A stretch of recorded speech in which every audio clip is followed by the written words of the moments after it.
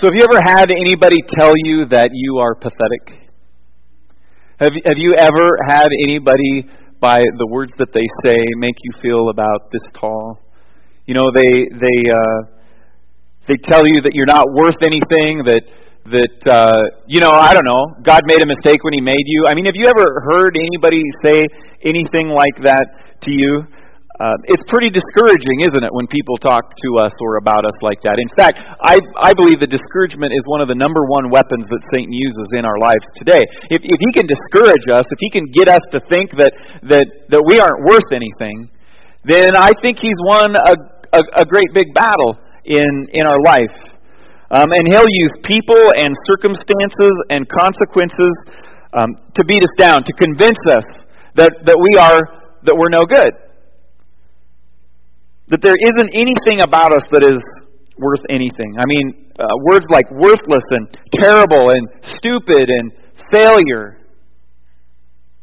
That's the message that he wants to convince you. And in our culture today, you combine that with the fact that just about everything that we do and how we live our lives is based on performance.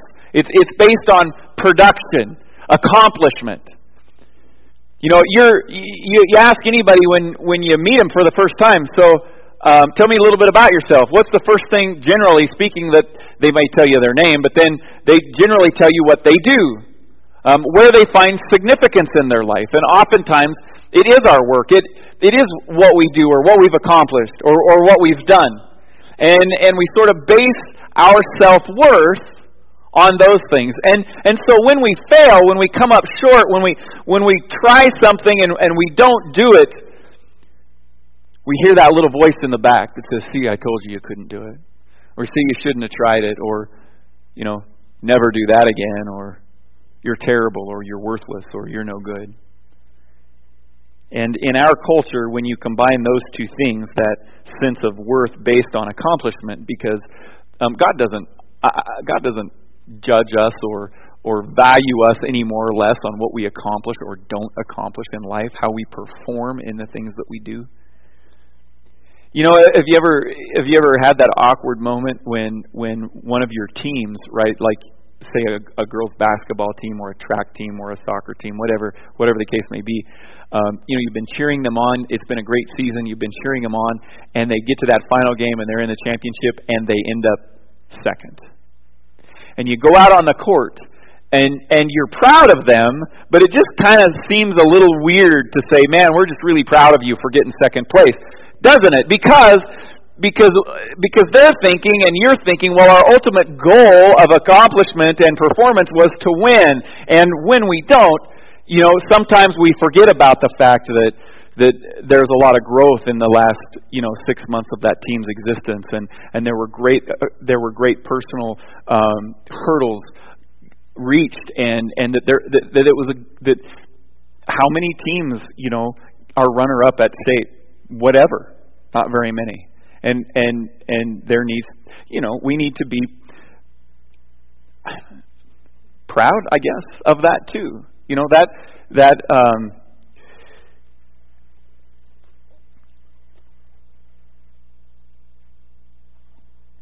You ever have that moment when you wonder if you should tell a story or not? It's not on the paper. I'm not going to tell it. Because these people right over here are thankful right now in this very moment that I'm not telling the story. All right.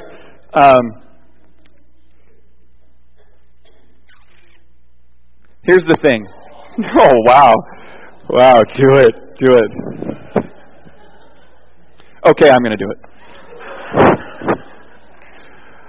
My son just finished his first year at the University of Wyoming, and he worked very hard and he studied very hard.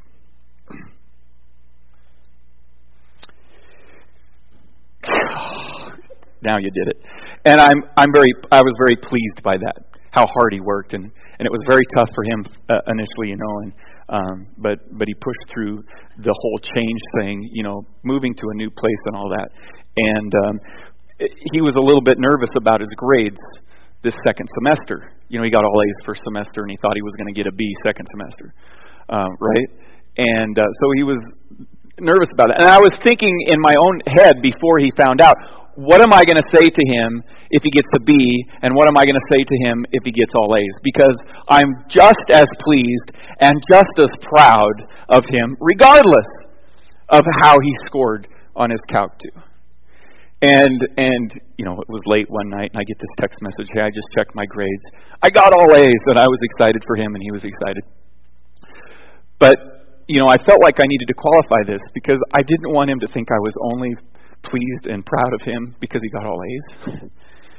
Because I wasn't. Honestly, he could have got all B's. And as hard as he worked and studied and all that, just as, it's not this you got to produce, right? It's just be yourself and work hard. And the way it turns out is the way it turns out. And honestly, that's kind of where it's at, where we're at in our relationship with the Lord. He doesn't love you any more or less based on if you fail or perform well in whatever you're doing in life. And I think we're going to see that. I think we also see, turn to Matthew chapter 5. We're going to begin Matthew chapter 5, verses 1 through 12 this morning. All of the people that are standing around Jesus out here listening to him preach and teach, life's not all that great for them. I mean, they've been occupied by a foreign country or hauled off to exile for hundreds of years by this time. It's been over 400 years since God has even really spoken to them. And here they are listening to Jesus and his Sermon on the Mount. There are oppressed people. They're being occupied. Their country. They're sick. They're disabled. And they're all in the crowd, and they're struggling in life, and it's hard. And I think they too could succumb to this thought that they weren't worth anything. They're the outcasts. There were even times when the Israelites were carried off to exile, they didn't carry them all off. They only carried off the ones that they thought were useful, and they left everyone else behind. How would that make you feel? Gee, I'm not even good enough to be carried off to exile, right? I mean, that's who Jesus is speaking to. He's speaking to these people. And they heard that Jesus, this man, has been preaching, and of course we know that he was God, and that they heard that he speaks with authority, and it's different than our teachers of the law, and that he was healing people, and so they all go out to check it out, and they all go out to hear Jesus. And Jesus begins his Sermon on the Mount. And as we read Scripture and as we read what we're going to read today, we see that we are anything but worthless. We are unworthy, okay, but we are not worthless. We are not worthless. Now, the world, on the other hand, does a pretty good job of convincing us that we just don't cut it. In fact, if we thought and we were convinced that we had everything in life, we would never buy anything, right? I mean, that's the whole culture that's out there, trying to make us feel like we're missing something, so that we want something or need something or to have that drive. That we are, in fact, I think, worthless. I wonder if there's anybody in this room that's ever felt like they were worthless at one point in time in your life. I think all of us. We've all felt that way. Now, let me ask you this. Those of you who are in Christ Jesus, have you ever felt worthless post-salvation? Because here's the truth of the matter. You're not. You're not. You may feel like it. You may think that. It's not true. It is not true. You see, those who are believers, those who are in Christ, are new creatures. The old has gone, then the new has come. We've been justified by Christ. We are blessed. We are blessed. As Christ followers, we are children. Think about this. You, as a Christ follower, are a child of the living God. You have been adopted into his family. You are an heir as anyone else who's ever been a part or will be a part of the kingdom of God. It doesn't matter if you're 2 days old or you're 7,000 days old when it comes to your life in Christ. Same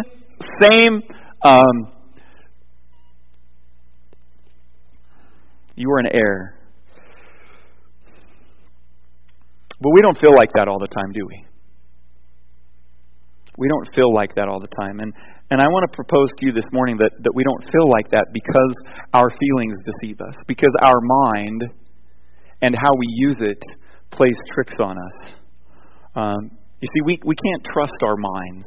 We can't trust our feelings. We can't trust our emotions because they're wishy-washy. They have great power in our life. You know, anger and some of those emotions, love, forgiveness, those things have great power. Those emotions have great power in our life, but they can deceive us. They can trick us. We can't always trust them. And you may disagree with me this morning. You may say, well, I think my mind works perfectly. I don't think my mind has ever deceived me. Well, I want to show you something, because I'm going to prove to you that your mind can deceive you. Now, let's see. I had a couple people come. I'll just ask you out there. Everybody can see this, right? Just tell me things about this picture that you see right here. Just observations. What's that? Yeah, that's what I thought. It kind of looks like a chair. Looks kind of like an airplane seat, huh? Actually, it's probably about that right size too, huh? Yeah. Other things? It what? Okay, it looks like a wallet. What about the colors? Okay, there's dirt. There's two different colors of gray, right? A darker one and a lighter one. Right? Let me just ask a raise of hands. Who says that there's two different colors of gray there? Okay, raise your hands. Okay, now let me show you something. All of you who trust your minds. Now, do they look like two different colors of gray? You know why they don't look like two different colors of gray? Because they're the same color. Different colors of gray. Same color. You trust your mind, right? You used to. Isn't that weird? Your mind is looking at the different shadows, and there's this TV show called Brain Games, and it's on Netflix. You can search it and watch it. This is on the very first episode, and they talk about how our minds, when we see information and they read information, that it sort of fills in the gaps and makes things up. That mind that you trust, right? Those feelings that you trust. This little bit of white here, this shadow, and this dark shadow here, what your mind is sort of assuming is that I don't remember the explanation on this one, but that it thinks that this is in the shadow and this is not, so one is lighter than the other. Your mind is thinking that. But they're not. They're the same color. So, again, I use that illustration to show us that we can't trust our feelings. We can't trust our minds. We have to hear the Word of God and trust it, no matter what we feel like, no matter what our circumstances seem to be dictating to us. We need to hear what the Lord says. You know, our feelings, anger, hurt, and love, and joy, and discouragement, feeling worthless, feeling alone. I mean, I've attended funerals of friends who thought they were worthless, who didn't think they had anything positive to contribute to the world, and so they took their own life. And the last one of those funerals that I was at, all of the family members, I think it was even in the program, it said if he could have only seen himself the way everyone else saw him. He was listening to his heart, I guess, or his circumstance, not the truth. And we need to be cautious about that. Sometimes that comes from other people. Sometimes it comes from circumstances. Sometimes it's how circumstances work themselves out. And we think to ourselves, well, God, you know, the title of today's message is blessed. Oh, I'm certainly not blessed. I can't be. Life is too tough. It's too rough. It just doesn't look right. Okay, one more. If I didn't convince you on that one, okay, I want to convince you on this one. Who wants to help me? You don't want to come up here? Come here. All right. I just need you to look at this tape measure up here, and we just need to make sure. Here, I'll hold it this direction. Come up here. How wide is that pipe right there? 21 inches. Say it loud so everybody can hear you. All right. How wide is this pipe right here? 21 inches. Okay. You can go sit down. Thank you. Do those pipes look the same length? They're exactly the same length. They're cut exactly the same length. Those pipes are the same length. Okay. I'm telling you.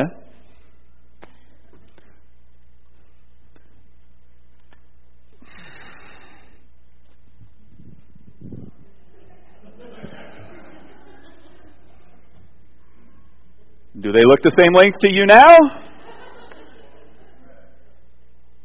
Is that weird? Kind of gives me the willies, actually. So the top one looks longer, right? Why? Because it's not. And because your mind is trying to make them fit right, correctly. It's like, well, that one's further away now, so I need to make it bigger. Your mind is doing that. You're not making your mind do that. In fact, you kind of want your mind to stop, right? No, it's not right. Still, let's see. Yep, 21 inches. Yep, plastic pipe did not stretch.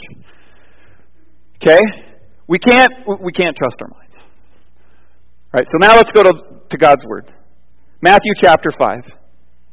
I think it's page 958 in the Bible's under the chairs, if you didn't bring a Bible. Okay, verse 1, Jesus isn't talking here, it's narration. Now, when he saw the crowds, he went up on a mountainside, and he sat down. His disciples came to him, and he began to teach them, saying. Now, before we continue, I want to remind us that in the Sermon on the Mount, we're going to see lots of commands. Jesus is going to give lots of commands. He is. There's things that Jesus says, if you want to live a good life, these are the decisions you need to make. These are the choices you need to have in your life. This is what you need to value. And we're going to read those, and we're going to see that they're fairly contrary to how our culture lives today. And that it's going to be a radical thing for us, if we're not already, to decide to follow Jesus in the things that He's commanding us to live life. But here in the first 12 verses, these are not commands. These are not commands. Jesus is not saying, do these things. These things are a part of our life. Okay? They're often preached as if-then statements. They're often preached as, if you are poor in spirit, then the kingdom of heaven will be yours. If you are meek, then you will inherit the earth. That's not what Jesus is saying. And I'll explain a little bit more after we read the rest. Blessed are the poor in spirit, for theirs is the kingdom of heaven. Blessed are those who mourn, for they will be comforted. Blessed are the meek, for they will inherit the earth. Blessed are those who hunger and thirst for righteousness, for they will be filled. Blessed are the merciful, for they will be shown mercy. Blessed are the pure in heart, for they will see God. Blessed are the peacemakers, for they will be called sons of God. Blessed are those who are persecuted because of righteousness, for theirs is the kingdom of heaven. Blessed are you when people insult you, persecute you, and falsely say all kinds of evil against you because of me. Rejoice and be glad, because great is your reward in heaven. For in the same way they persecuted the prophets who were before you. Now, in both the Hebrew and the Greek, there are two words that are translated into our English word, blessed. Okay? And the two Greek words mirror the two Hebrew words. The two Greek words, the first one is eulogio. Okay, and this is a word that would be used in a prayer, and the worship leader would be asking God to bring a blessing on to the people. Lord, please bless us as we sit here in your presence. Lord, please bless so-and-so as they are sick. Please bless so-and-so's marriage as they are struggling, or whatever the case may be. I mean, we've all prayed that, right? We've all prayed, Lord, please bless somebody, eulogio. Okay, that word is not a part of the Beatitudes. verses 1 through 12 here. The other word that is found in the Beatitudes is makarios. This word is not part of a wish or a desire to invoke a blessing by God on someone. Okay, it instead is a recognition of an already existing state of either happiness or good fortune in the person's life. It's something it's acknowledging that this thing is already here. So makarios affirms a quality of spirituality that is already present. In a book called Jesus Through Middle Eastern Eyes, Kenneth Bailey explains it this way. In English, we communicate this sense of the word with a hyphen or an accent. And this is what I mean. When saying, Miss So-and-so is a blessed person in our church, it's Miss So-and-so is a blessed -ed person in our church. Okay, one is not asking for something for that person, but rather affirming a quality that they already have. They're a blessed person. It already exists in them. And this is important because as a group, the Beatitudes do not mean that we are blessed, that blessed are the people who do X because they will receive Y. The point is not exhortation of a certain type of behavior. Instead, they should be read with the sense, look at the authentic spirituality and joy of these people who have or will have X. But again, this is really hard for us to live out because our feelings deceive us. And we struggle with this. We think that because we are in a certain circumstance or we feel a certain way, that this couldn't possibly be true. I couldn't possibly be blessed by God right now. I mean, even in our own language, yesterday I was talking with someone and I told them of this good thing that was happening, and it was kind of a cool opportunity, and I said, and part of my response was, I am so blessed. To which I've been thinking about, why don't I say that when something bad happens too? Because it's just as true. I am blessed. See, the blessing of God isn't that we receive some sort of positive thing from Him. It's a state as Christ followers that we are in. And the Beatitudes acknowledge that, affirm that, confirm that.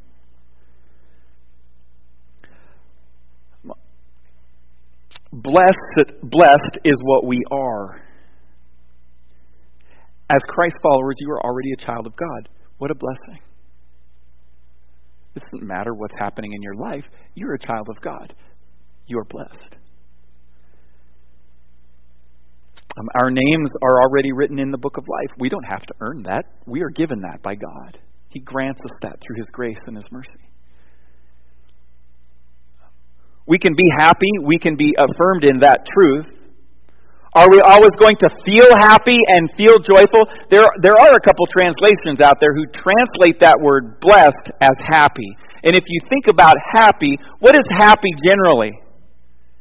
It's an emotion, right? It's a feeling. I feel happy. Well, sometimes emotions deceive us. And even though we might not feel happy, we in a sense can be, because we are blessed. That's what Jesus is saying here. It doesn't matter what the world says. It doesn't matter how you feel sometimes. In God's eyes, this is the one thing. This is why there are no notes today. I didn't want to fill in the blanks. This is the one thing I want you to leave with today. It doesn't matter where you're at in your life as a Christ follower. You, in the eyes of God, you are blessed. Wow. Look at verse 3. Blessed are the poor in spirit, for theirs is the kingdom of God. Have you ever felt poor in spirit? Have you ever... one way to look at this particular part of this poor in spirit is weak or lacking something. You know, it's not poor as in not money but there are a couple times in Scripture where it references that word for that, not having much. Mainly it refers to a spiritual state. I mean, I've sure felt that at times, wondering if I could possibly make the right decision or if I didn't have bad luck, I wouldn't have any luck at all. Or, we've all been there, right? Been down on ourselves and discouraged. And Jesus is saying here, look, blessed are the poor in spirit. If you are in this place, you're still blessed. That's truth. And here's a reason why you're blessed. Yours is the kingdom of heaven. As a Christ follower, it's yours today. It was yours the moment that you surrendered your life to Jesus Christ. You became an heir to the kingdom. That is a blessed state. No matter how you feel, it's true for you and for me. But we need to remember that. We need to remember that our mind plays tricks on us. And that Satan wants to use some of those things to convince us that God doesn't care for us. Another way thinking about poor in spirit is having a proper attitude of humility and contriteness. And that certainly doesn't feel very good sometimes, to be humble before the Lord and sort of just hear His discipline or whatever. That goes against our selfishness and our pride and our culture's want for us to perform and to produce. But we can be poor in spirit and be blessed. Blessed are the poor in spirit, for theirs is the kingdom of heaven. Verse number 4, blessed are those who mourn, for they will be comforted. You read that happy. Happy are those who mourn. They're not happy. When I'm in a season of mourning, and mourning can be anything that's a major, grief and mourning are anything that's a major change in your life. One of the biggest, most major changes is the loss of somebody that's close to you, a husband or a wife or a son or a daughter or a parent. Many of us know what that mourning feels like. But it could also be the loss of a job or the loss of a relationship or the loss of a dream, the loss of health. Something that you are mourning for, something that just doesn't feel right, that just it makes you sad or unhappy. But we have to remember that we already, in a sense, have this comfort in our lives. We have a Savior that loves us, who is walking the process of life with us, who one day we know for sure, ultimately, there will be no tears. There will be no death. There will be no more sickness. But even today, we have already been comforted. We are blessed. We don't have to earn it. It's been given. It's been given to us.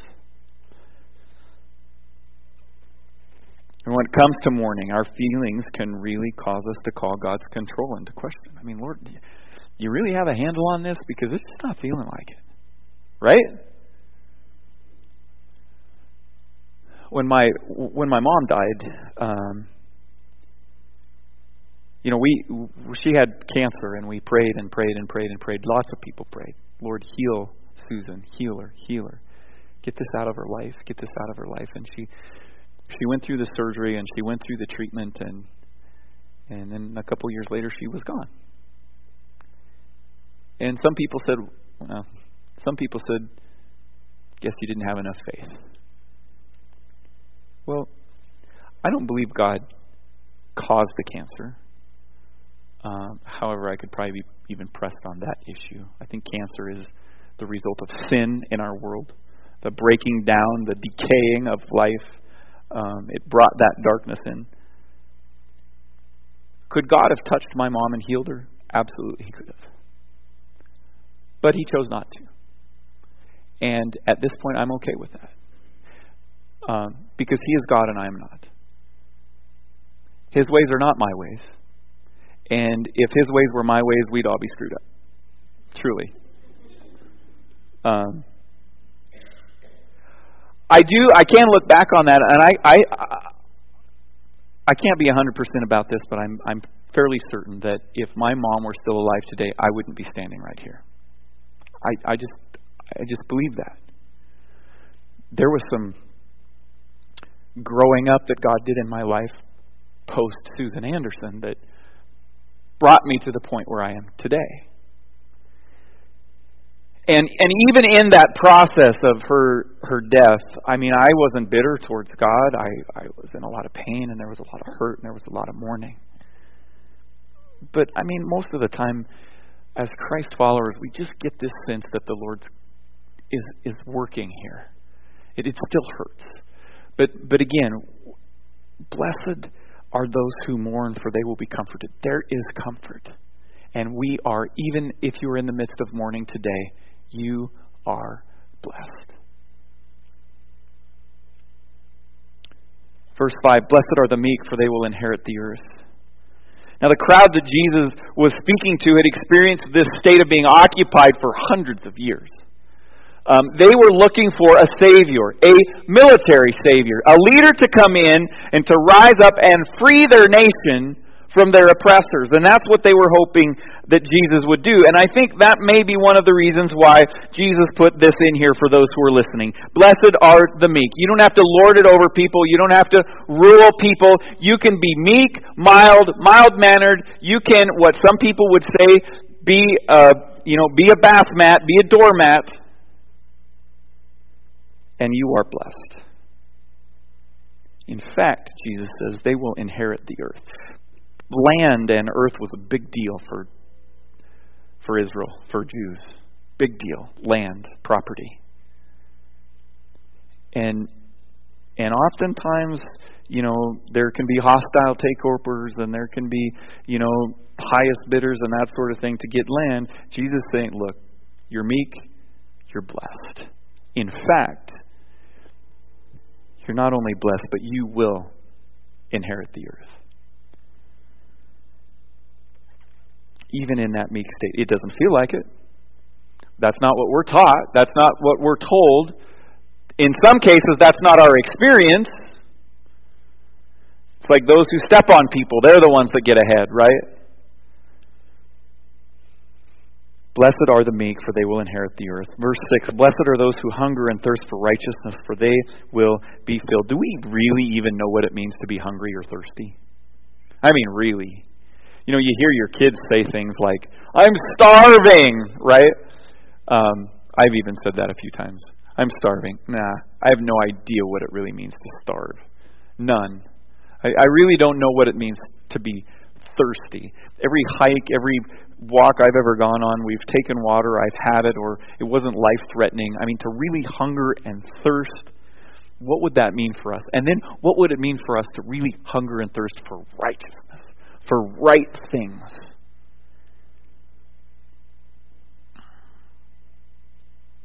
Wanting it, desiring it. Do we always succeed? No. Are we hungering and thirsting for righteousness? I hope so. I hope we are. Do we always succeed? No. No, we fail. Does that make us worthless? No. In fact, even as we are hungering and we are thirsting for righteousness, we are not filled yet. We are still hungering for that. Jesus says, you're blessed. You're blessed. Oh, I'm such a failure. I'm so worthless. No. You're blessed. Should we stop hungering and thirsting? No. Keep hungering and thirsting for what's right.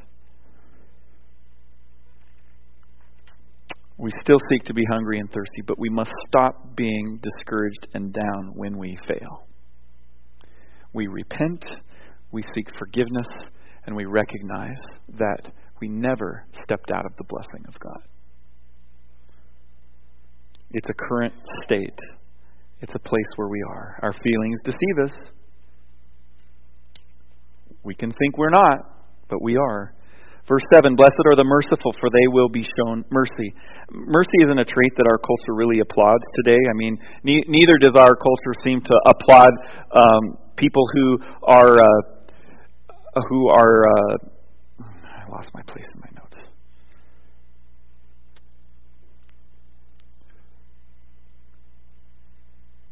Who are pure in heart, who are peacemakers. Not really applauded in our culture today.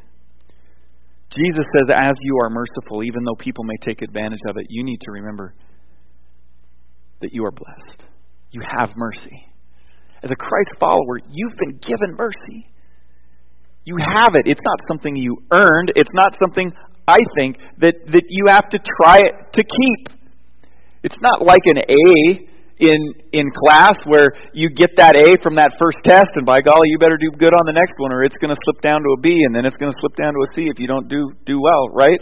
That's not the way God's mercy works.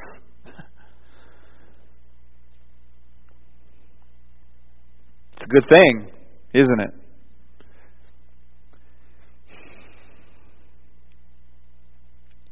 You ever been called a goody two-shoes? You ever been called, we put you on your high horse? You think you're holier than everyone else? Well, I don't think I am. I'm trying to live righteously. I'm trying to do what's right. And I think there's a humble way to do that. I think there's also an arrogant and prideful way to do that. And if you're being arrogant and prideful about your righteousness, you need to be knocked off your high horse.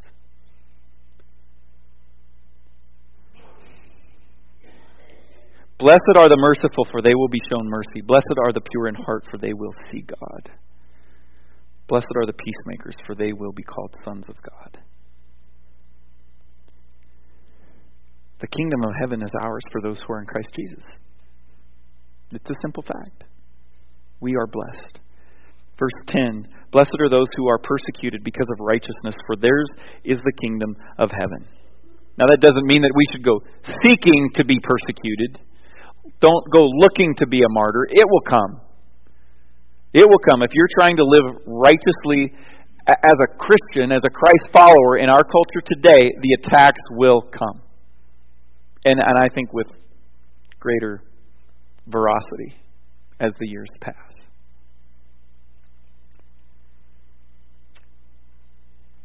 Blessed are you when people insult you, persecute you, and falsely say all kinds of evil against you because of me. There are other reasons for us to be persecuted and falsely accused, but the one that, because of me, Jesus says, rejoice and be glad, because great is your reward in heaven, for the same way they persecuted the prophets who were before you. Rejoice and be glad, because great is your reward in heaven. It's an already thing. It's an already thing.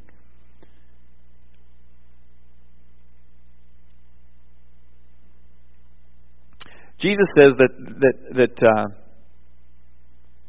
Christianity, he says right here, you're going to get the short end of the stick.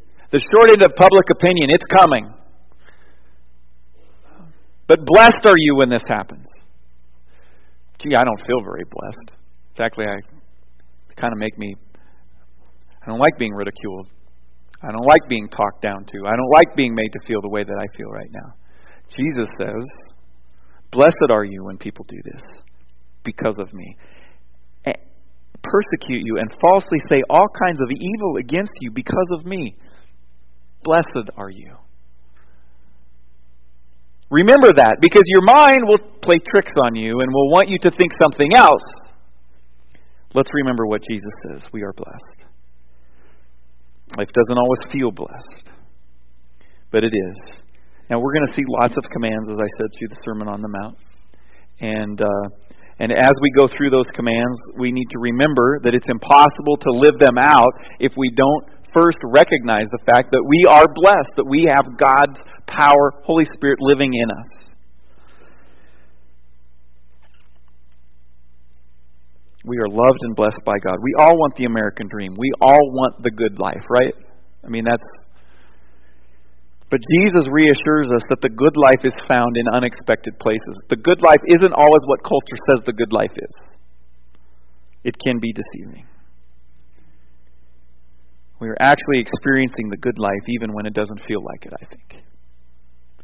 As Christ followers, as those who are children of God. God's love is what ultimately produces the good life. And He loves all of us very deeply. Now, again, the Sermon on the Mount begins with blessings, not commands.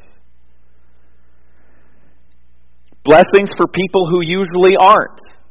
I mean, look through that list. Would those people look like people that are blessed? Jesus says they are. There are a lot more losers today than there are winners as far as our culture is concerned. But if you're a Christ follower, you're blessed. There are a lot more people who are poor and on the outside of society than those who are on top according to our culture. And yet Jesus' words ring true throughout the years. Regardless of what your world is saying right now, the truth of the matter is this, and this is what you need to leave with. In God's eyes, you are blessed. Let's pray. Father, thank you. Thank you for your word. Thank you for how you created us. Father, I pray that we would recognize that even in difficult circumstances, you are God. You are in control. And we are blessed. That is a state that we are in. Help us to see that. Help us to recognize that. Encourage us with that this morning as we leave here. Now, Lord, we want to worship you as this closing song, and we want to worship you with the giving of our tithes and our offerings, and we thank you. Use us this week, Father, as blessed people to be salt and light into the lives of those that are around us each day. In Jesus' name, amen.